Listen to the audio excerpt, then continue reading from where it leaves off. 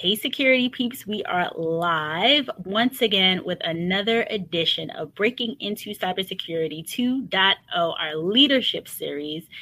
And I am super duper excited to talk about the person we have on today, Miss Lydia Payne Johnson. But before we get to her, I am Renee Small, cybersecurity super recruiter, helping amazing security talent get into opportunity and wonderful leaders hire security talent. My co-host is here with us today, Chris Folon. Say hi to the people, Chris. Hey, everyone. And our special guest, our leadership series guest for today is I call her my Lydia. Lydia Payne Johnson. Say hi to everyone, Lydia. Hi, everyone. And Lydia is like Chief Privacy Officer Extraordinaire. She's been Chief Privacy Officer at tons of major banking institutions, Freddie Mac, Morgan Stanley. I mean, we're just going to jump into Lydia's background, how she got to this place, how you can get to this place, how privacy interacts with security teams at these organizations, all that good stuff. So Lydia, where do you want to start? Well, let's start at the beginning because it was, it's a little different. Privacy, if you think of privacy in the United States, it's still relatively young. Mm-hmm. It's only about 20 years old, whereas security has been around forever. And so, I was at Morgan Stanley, the Chief Privacy Officer at Morgan Stanley. And before I was that, I was the head of global advertising.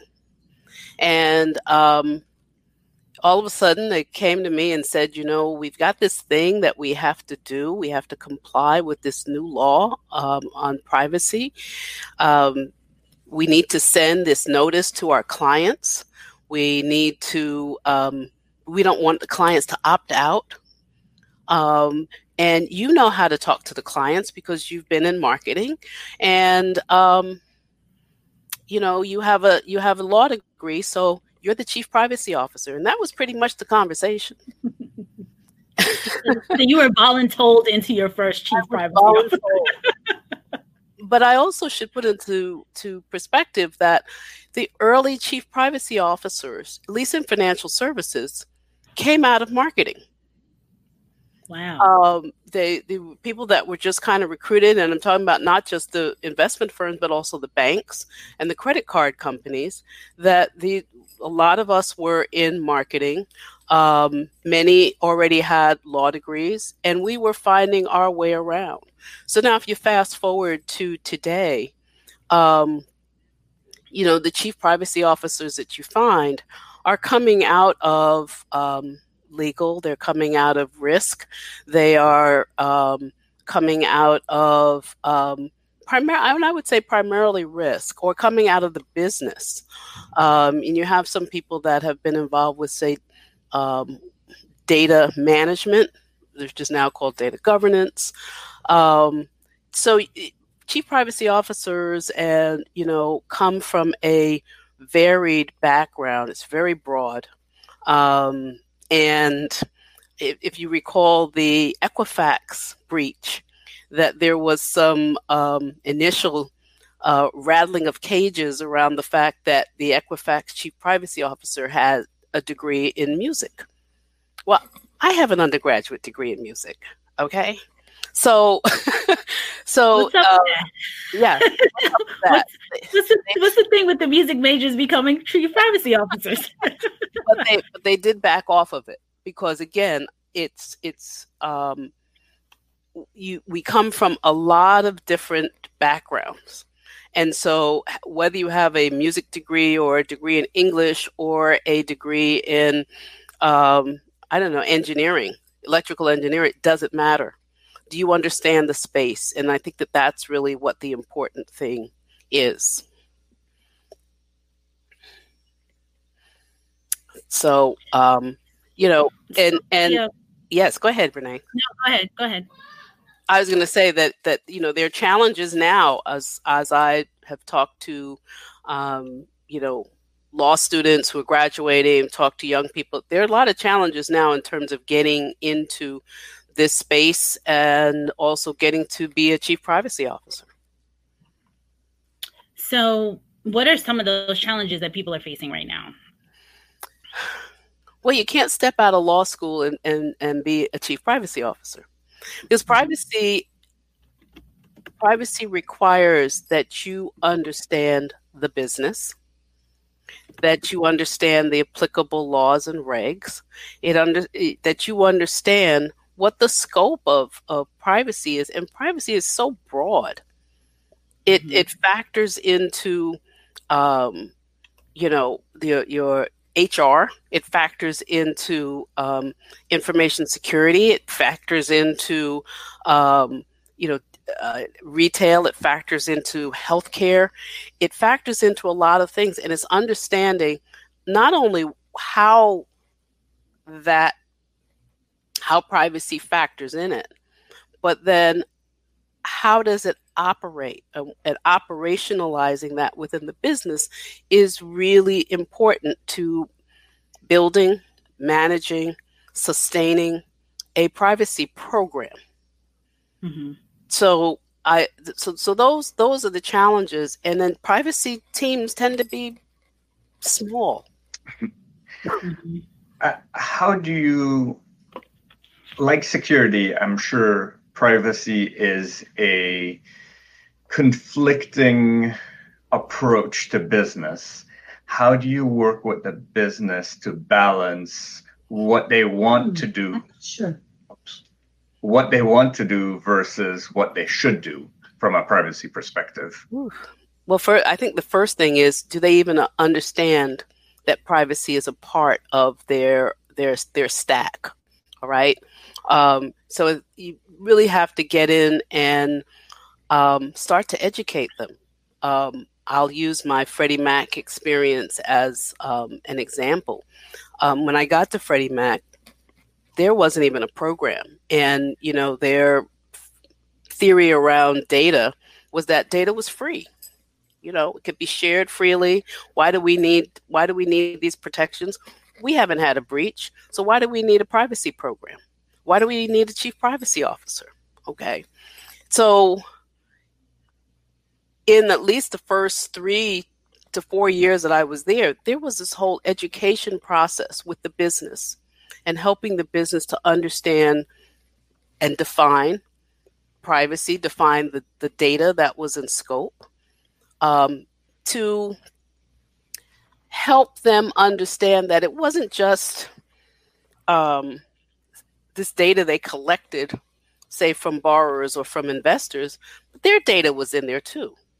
They owned a home, if they bought a home or they refinanced a home, and if Freddie Mac owned the loan, guess what? Your data is there too. So how would you feel if your data was breached? So it's really important to be that person who can sit with the business and help to educate them around privacy and why it's important, and engage them in a way that they become partners, that they, you can deputize them, if you would, into learning about privacy and to managing it for themselves. A lot of times they think that you just want to come in from the top down and just tell them this is what you must do, as opposed to, I think as privacy professionals, we have to be nimble around understanding the business, how it operates, how they use the data, who they share the data with, where they store the data, and then putting that into context with respect to, all right, here's your privacy compliance obligation, and working with them on that. And when they have issues, partnering with them to help come up with a practical solution that's reasonable, that's defensible, if in fact they had to go to court or an auditor came in or a regulator came in. Is it defensible? Right.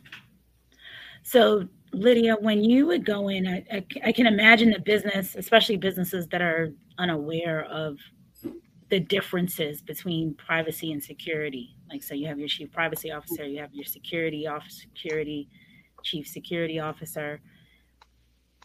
How would you explain to them or describe the differences and where the line of demarcation is? There really isn't a line of demarcation between privacy and security. I think that they are two sides of the same coin. I've always approached it that way. To me, privacy is the heads side of the coin. That's where you're collecting the information. That's where you're bringing it into the organization. Security is the tails side of the equation, because now that the data is in-house, what are the controls? What are the tactics and tools that you're going to use to help protect that information from unauthorized access? How are you going to monitor it? How is it set up in a way that helps you to comply with the applicable laws and regs, US only, or maybe, globally?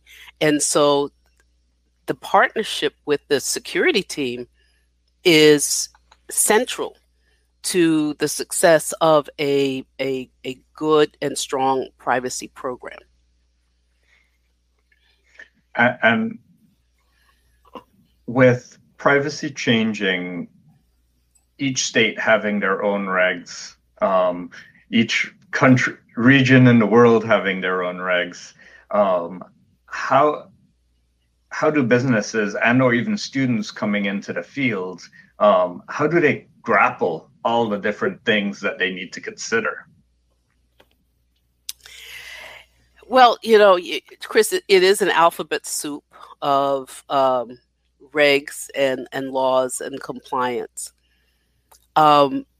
It's really, at the end of the day, when you kind of get under the hood, they're really actually all trying to do the same thing. And yes, GDPR has some additional requirements, and they have a slightly different definition of personal information than the US. But at the end of the day, it's around protecting people's information. And so how you develop the framework, well, I don't want to get too far ahead because you said students coming in. It's really important to have a strong foundation around what do you have to comply with.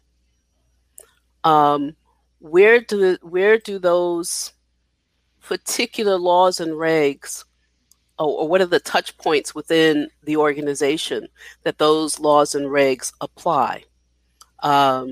Where do you need to really kind of get under the hood and do an assessment and see, do we have the appropriate controls in place? Where do we need to tighten things up? And if you don't have the appropriate controls, then okay, what do you need to do to get there? Some of it might be administrative. Most of it is technical, right? And so less of it is physical, unless you have a data center that you have to make sure that the data center is really behind the right kind of walls. But I think that understanding that is really requires that you then have to get together with your legal team. You have to get together with security, and figure out how do we frame this in a way that people know what we're talking about when we get in front of them. Because I've been in meetings where the CISO speaks and you see everybody's eyes kind of glaze over. The privacy officer speaks and it's sort of like, what the flip are they talking about? Okay. And they said, well, we can't do this. Is there a problem? They don't understand that, well, first of all, the problem is you got to comply with the law. But more importantly, how does this impact my business? Why is this important to my business? So getting on the same page from a communication standpoint internally is really, really crucial. Because sometimes, go ahead, Renee. Is that why you think initially marketing professionals were the ones that transitioned into privacy because of that communication standpoint, or? So I think marketing people got involved initially because the focus 20 years ago was on the privacy notice that was sent to customers and to clients. And the privacy notice gave them the opportunity to opt out of a company sharing their information with a third party or with an affiliated company. And so businesses didn't want people to opt out because then that kind of reduced their ability to market effectively to them. So, excuse me, that was really what was behind reaching out to the marketing people. Can you craft the privacy notice in a way that it doesn't cause any worry or concern for our customer and they won't opt out? Interesting. I never knew that.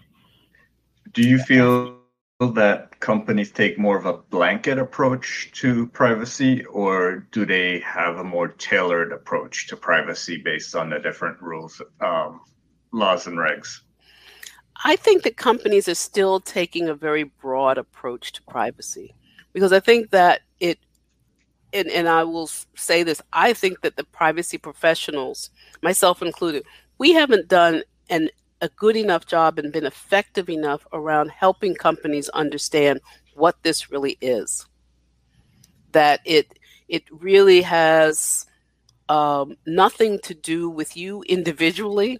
It has to do more with a broader societal value proposition around protecting people from harm, and the harm is fraud or identity theft or other nefarious things that could be done with somebody's data. You know, Europe, their original motivation really grew out of World War II, where they, we know about the Holocaust. And so they really wanted to begin to protect the citizens of the EU in particular against something like that happening.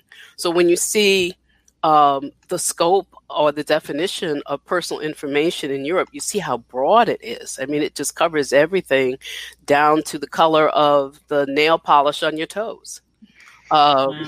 Whereas in the United States, the focus has been more narrowly focused around protecting your financial information.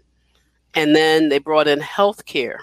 But we have a narrower focus, and with CCPA and some of the other laws that have kind of come to the fore in the past 20 years, they're trying to get at some additional things that GLBA, I'll tell you, it's the alphabet soup, the GLBA doesn't really cover.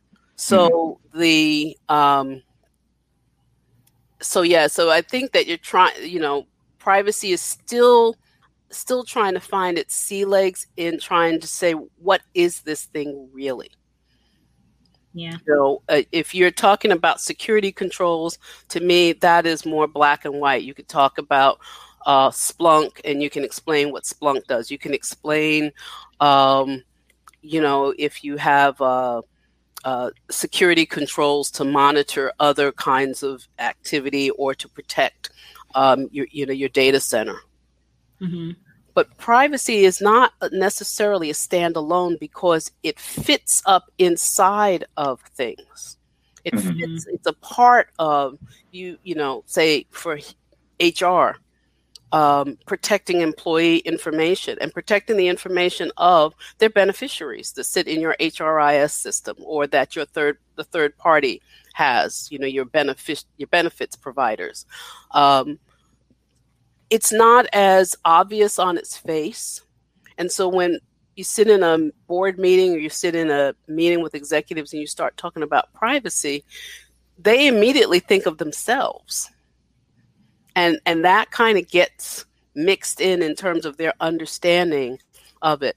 So, as I said, I think that privacy professionals haven't done as effective a job of really saying what this is. I don't know that we have been as effective as getting to the table with the CISO, and that when we are talking about something, we are speaking the same language and not, the CISO is speaking French and the privacy officer is speaking German. Okay. Yeah. Or Japanese at this point. But in terms of, they're saying the same thing, but they're saying it in using different words, basically, to say the same thing. Right. So Danielle Goodwin wants to know, do you think the rest of the United States will be as stringent as the European Union or California laws? I think the United States is trying to get there. We just keep running into roadblocks. There was the, I think earlier this year before the pandemic lockdown, that they were looking at a national privacy law, but it was really more around data breach. So again, I don't think the United States is still getting it. I don't think Congress is still getting that. You can't just keep picking off chunks of it and then trying to address it. It is more holistic. You have to think of it in a broader sense, much like the European Union has done. So I think the United States has a long road to slog in terms of getting to the level of the EU. Now, California's law, the CCPA, helps a little bit, but that was very flawed, as you know, Danielle, as you may know. It was very flawed. They had to go back to the drawing board on it. They're still tweaking it. So I don't know that states will start to adopt a CCPA type of legislation similar to what they did after California was the first to come up with breach notice statutes. And the other states followed behind over the course of some almost 10 years. So I don't know that the states are ready to really adopt a CCPA type of format yet or approach. And CCPA is the California Privacy Act? Yes. Sorry. Okay. California Consumer Privacy Act. Mm-hmm.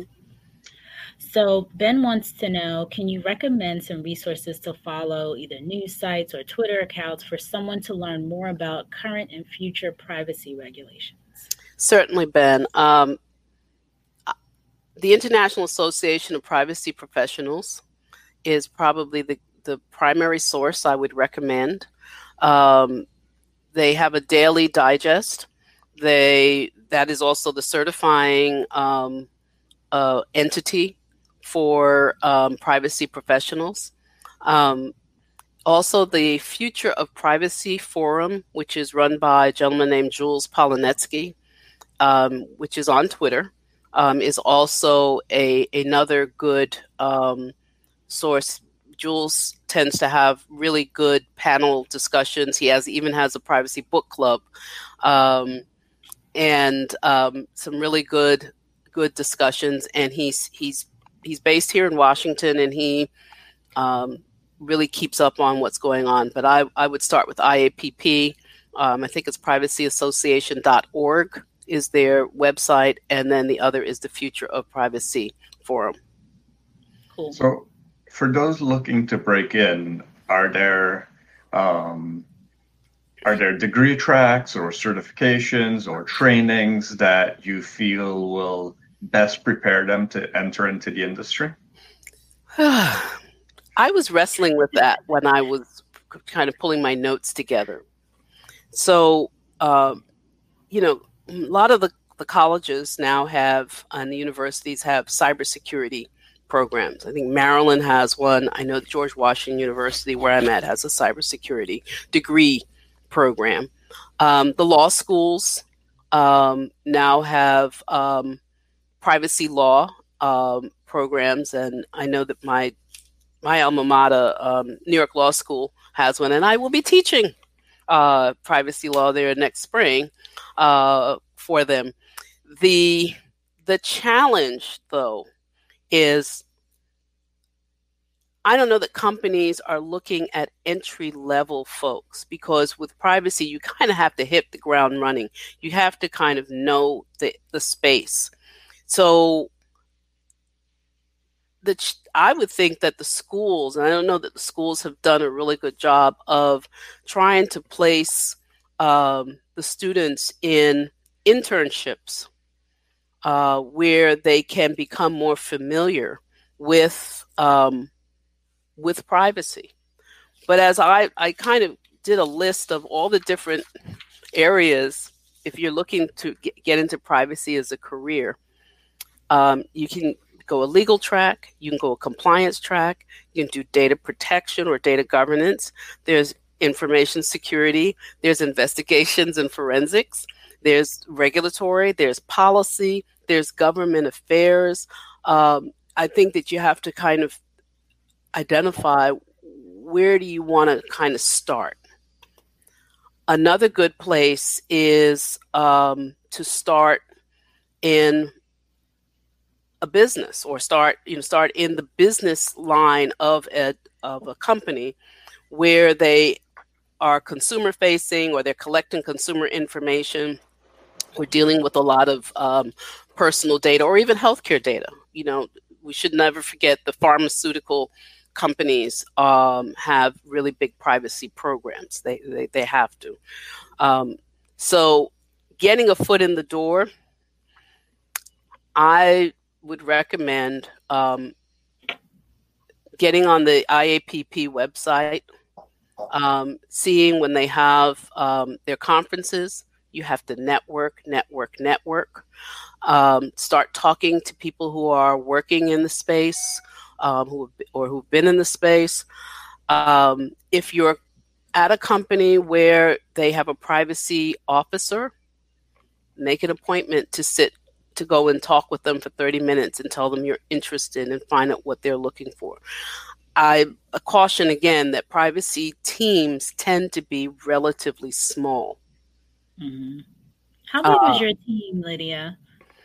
You had 10 people? By the time I left, I had 6. When I started, I had literally 2.5. I was sharing somebody. Yeah.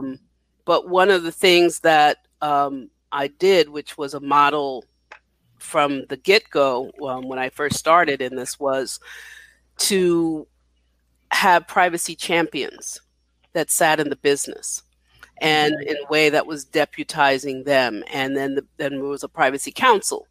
And so the privacy champions became responsible for being sort of the boots on the ground and helping the business understand, for disseminating that information, to helping to implement the privacy program into their respective business areas.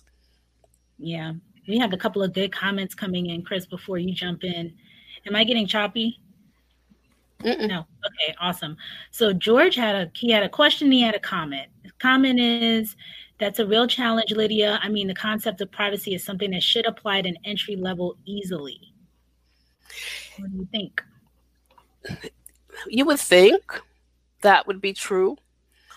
But the way privacy operates is you need to understand the applicable laws and regs. You need to understand, as I said earlier, what does the company collect? What do they do with that data? Who do they share it with? What's the scope of their data footprint, if you would? Is it global? Is it U.S. only? Is it within a particular state, for example? But privacy isn't just about coming in and reading laws and regs and what have you. It's, do you understand how privacy should be operationalized within the organization. And coming in at entry level, you're not going to know that. Mm-hmm. And which is why, whether it's a privacy officer or a compliance officer or wherever privacy happens to be sitting at a particular time, that they're not going to look at entry level because they want people who understand the operationalization of privacy and all of the different touch points, such as security, such as vendor, even your facilities people, because some of it has to do with safety in the workplace. And now with some organizations stepping up their security, where they're collecting your fingerprints, right? That's privacy. You have to know that. So it's a great question, George, but that's the challenge, I think, for any student who, whether you're in a cyber program or in a law program, how do you break in? Yeah. George also wants to know, do you think a lot of effort is placed into holding private organizations, especially social media websites like Facebook, Twitter, and Google, accountable for the way they use PII for tracking and ad analysis? Oh my God, that's my soapbox. Well, Facebook, Twitter, Google, they are not regulated in the same way as a lot of other companies. They actually have more of a blank check to do what they want to do with our data. And that's a problem. And for whatever reason, well, they have, I think Facebook has, is it 150 to 200 lobbyists in Washington? So that, to lobby against having legislation. So, and we see that Zuckerberg is in bed with the president.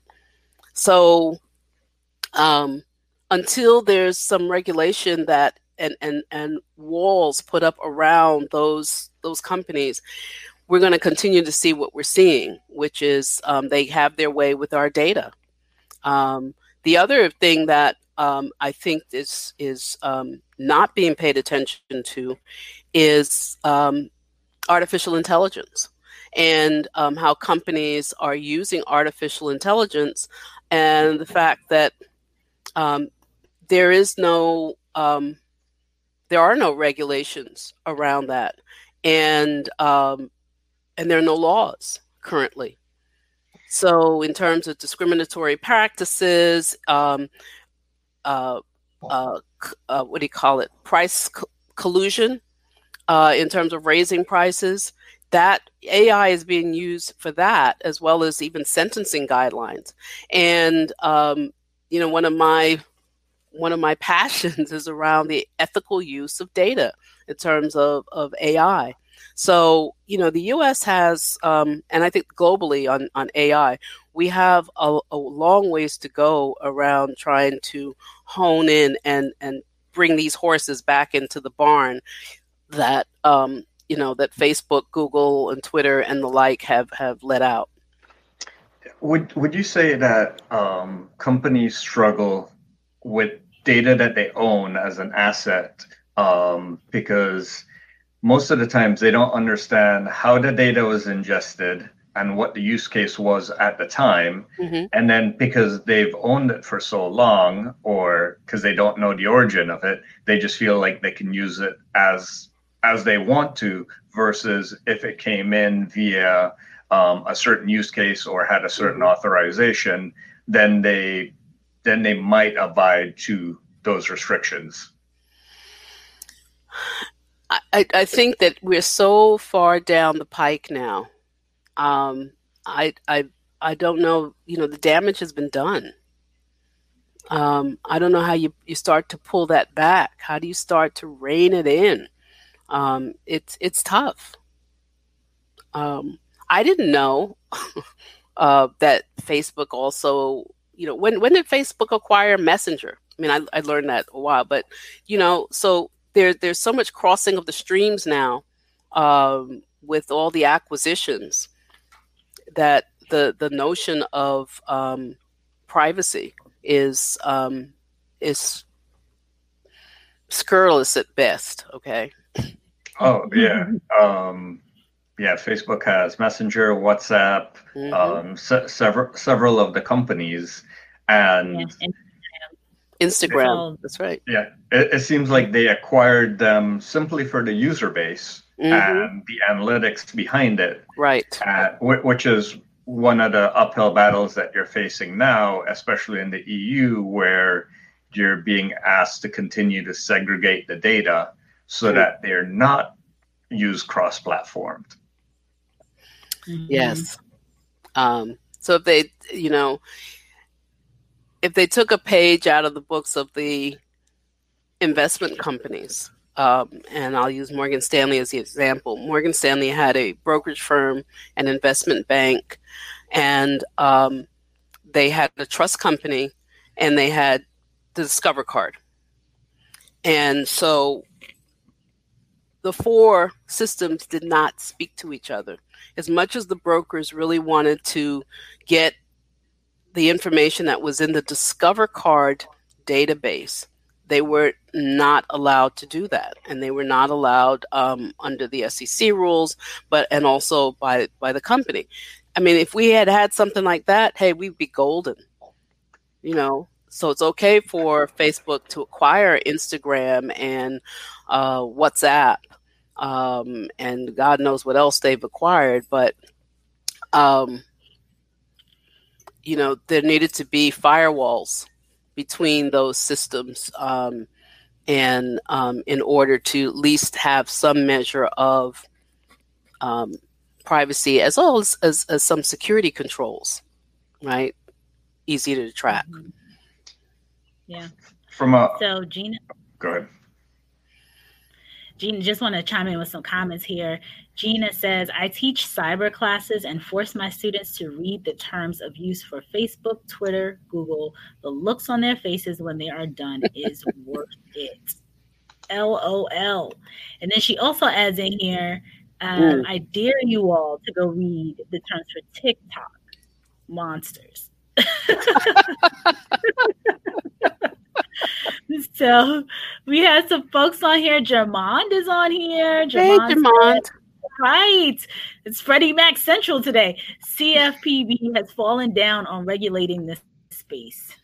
I mean, Jermond, you bring up a good point. CFPB, the Consumer Financial Protection Board, that was Elizabeth Warren's baby back in the day. It was really designed to help protect consumers against fraud, against privacy violations. If there's a data breach, that they were going to be the advocates for consumers. And it was fraught with a lot of controversy when it first came in. And, President Obama kind of kept it going. But then a lot of the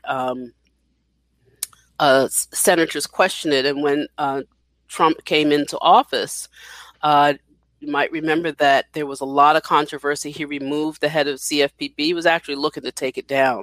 So they were kind of they've been kind of walking on eggshells for the past 4.5 years. And so haven't really had the legislative or the executive branch support to move forward with any kind of reviews or enforcement actions. Similarly, the FTC, I even think that they've dialed back their oversight and their review. So we are sort of like in a soft regulatory oversight period right now as it pertains to privacy and data security. I think the last significant FTC ruling was the Wyndham case to me. The whole thing around, having a reasonable information security program. But so the U.S. Compared to Europe, which they are very aggressive and very proactive, even before the ink was dry on GDPR, in terms of regulating and going in and making sure that companies were in compliance and are in compliance. So, the challenge in Europe is going to be Brexit, right? That now you're going to have this dichotomy in Europe, and so companies are going to have to scramble in terms of how do they comply with GDPR, and then this kind of other aspect of whether it's GDPR or something else with Brexit in the future. Welcome to the US. Yes, exactly. The fun never ends. Okay, so Danielle Goodwin says small to mid-sized businesses don't understand the laws related to privacy either. BB Hamid, where's her comment? You always need to take a moment to read the fine print before creating accounts. Okay, I'll address Danielle's first. Alf, some real buddies on here today. Wow, yeah. Yep. I'll address Danielle's first. Go for it, Lydia. Absolutely, and I think that is a space that I wouldn't necessarily say entry level, but folks looking to do some consulting or some side business is the small to mid-sized businesses. At one point early on, I was also consulting on doing privacy notices in terms of use notices for businesses that had websites because they didn't have that information. They were collecting info and, helping the owner to understand why it was important to them, because from a liability standpoint, that, a breach could knock them out of business. So I think that is one of the forgotten spaces is small to mid-sized companies, and they can't afford a privacy officer, and usually the security person is maybe the owner or the owner's sister or brother-in-law or somebody that. So I think that is a space that's ripe for opportunity in terms of helping them to get up to speed, as appropriate for their particular business. And then the second one was around, I'm sorry, what was the next one? Yeah, I guess, BB, I would want to know what kind of accounts are you talking about in terms of fine print. So are you talking about before, let's say that I wanted to, open a BJ's account. So I'd need to read the fine print, or are you talking about, on the company side that in terms of you want to now set up these new kinds of accounts? I think terms of service is what she means. Okay. Yeah. Yeah. So go ahead, Chris. I was going to say back to your small and medium-sized company comment.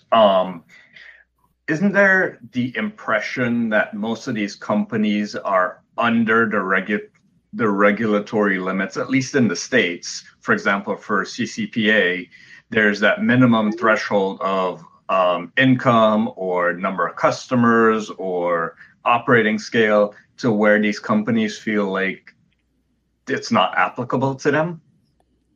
That's true with CCPA, but as far as the other states, I will give you a lawyer's answer. It depends. I've not seen where there are limits necessarily as you go from state to state, and there could be that some of the small and the mid-sized companies don't apply. But I believe that GLBA say if you collect PII from a consumer, that you have to let them know that the reason why you're collecting it, what you do with it. You have to also have the appropriate means to protect it from unauthorized access. I know the GLBA doesn't have a carve out, around the size of the company.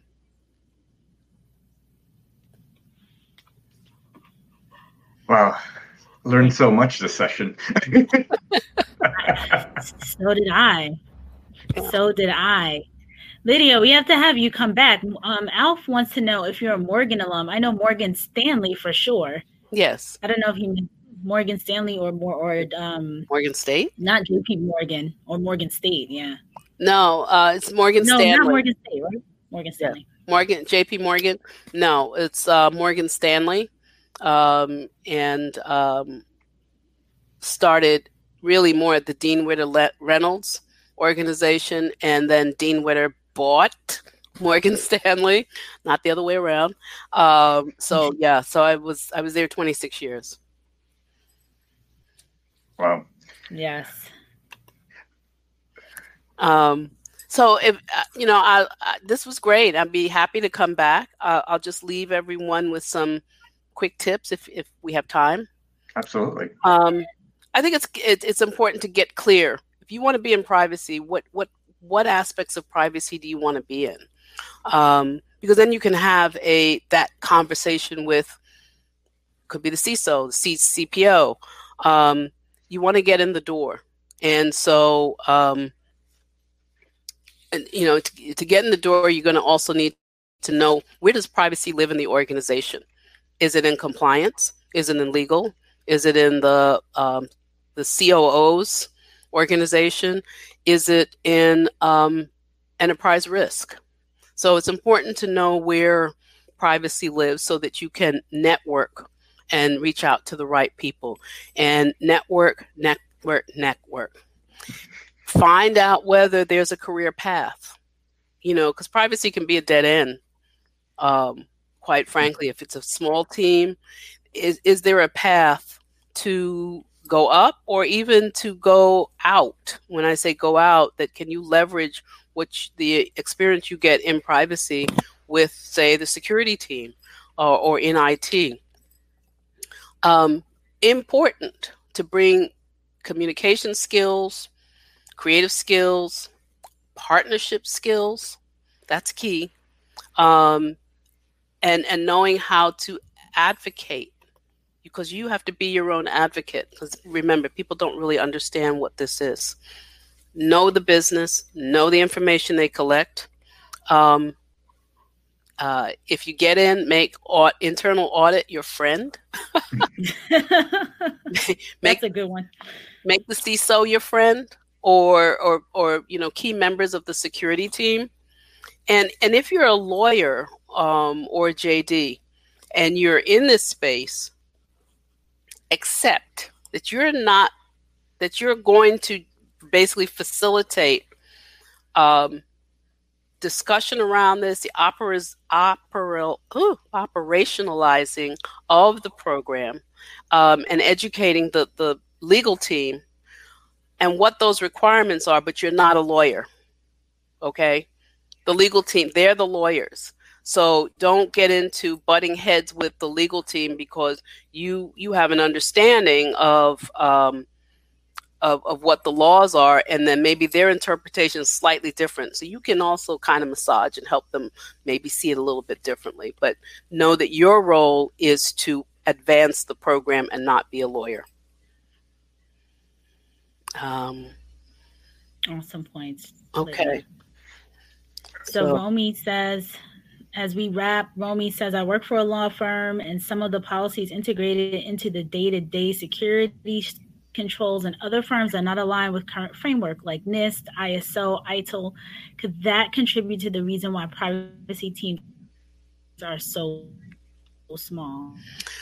So the quick answer is the reason privacy teams are small is because the organizations don't really give privacy a lot of weight. They give more weight to and budget to your security teams and to IT. And a lot of it has to do with how effective the privacy team is in terms of communicating, what the needs are, what the requirements are, and what those touch points are. You're welcome. One last question before you go. Mm-hmm. Would you say making privacy decisions are just like making security decisions, where it is ultimately a risk decision for the organization and they have to choose the risks that come with their decision? I thank you for that, because I did have on here that privacy is a risk category. And so you're absolutely right. The privacy decision you make is a risk decision. And if you decide to take on a particular risk, you also have to accept that risk and accept that risk and know that it may come back to bite you. And are you willing to are you willing to take that risk, and can you defend your decision? Wow, we're almost at the top of the hour. Thank you so much. You're so welcome. The questions are still coming in, Lydia. Wow. So we definitely have to have you back for a part 2, because I feel like we need a privacy series. Like just this in and of itself. I mean, we typically getting to 50 minutes. It's, but this is so powerful, and this information is so needed. And I don't think it's that well known on this side, in the U.S. And we don't talk about it as much inside of organizations, cybersecurity, that's the thing. But privacy and really understanding how it all fits together is really, really important. Yep. Yes, it is. Well, this was great. I just loved meeting you, Chris. And, Renee, you're my girl. I love seeing you again. Yes. Thank you so much, Lydia. Thank you. Great questions. Powerful questions. Great conversation. And we will have Lydia back. It's clear. Everybody the questions are still coming, but we got to go. So save them for next time. We will have Lydia back. Thank you. Bye, everybody. Bye.